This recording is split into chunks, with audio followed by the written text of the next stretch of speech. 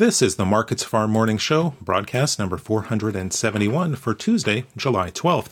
I'm Phil Franz-Warkentin. The ICE Futures canola market is weaker Tuesday morning, taking back much of its recent gains as the corrective bounce ran out of steam. Canola down $24 in the November contract at $842.70 per ton. Losses in Chicago soy oil, European rapeseed, and Malaysian palm oil all accounted for some spillover selling pressure in the Canadian oilseed, with crude oil also down on the day.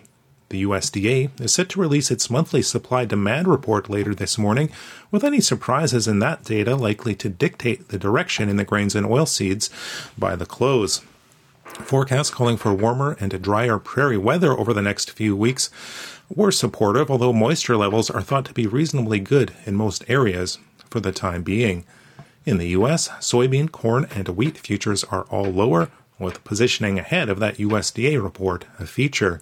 Soybeans filled in a gap to the downside, the November contract down 33 cents at $13.71 per bushel.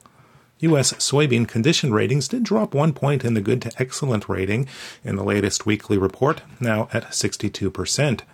Adjustments to both old and new crop ending stocks estimates will be followed closely in today's report, but forecasts calling for hot and dry Midwestern weather did help temper the declines. Corn futures also lower ahead of the report, the September contract down 19 cents at $6.17 per bushel. Today's estimates are expected to show slight increases in U.S. corn production and carryout, given the increases to the acreage base in earlier projections.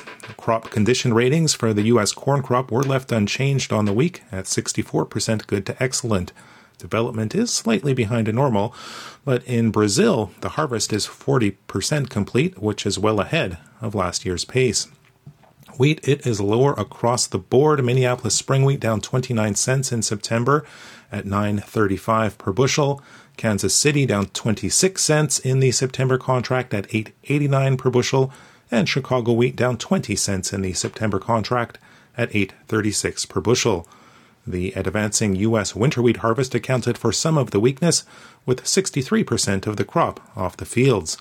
Spring wheat condition ratings in the U.S. improved on the week at 70% good to excellent. That's up 4 points from last week and compares with crop ratings of only 16% good to excellent at this time last year. That's a look at the ICE futures and U.S. markets for Tuesday, July 12th. In Winnipeg for Markets Farm, I'm Phil Franz-Warkentin.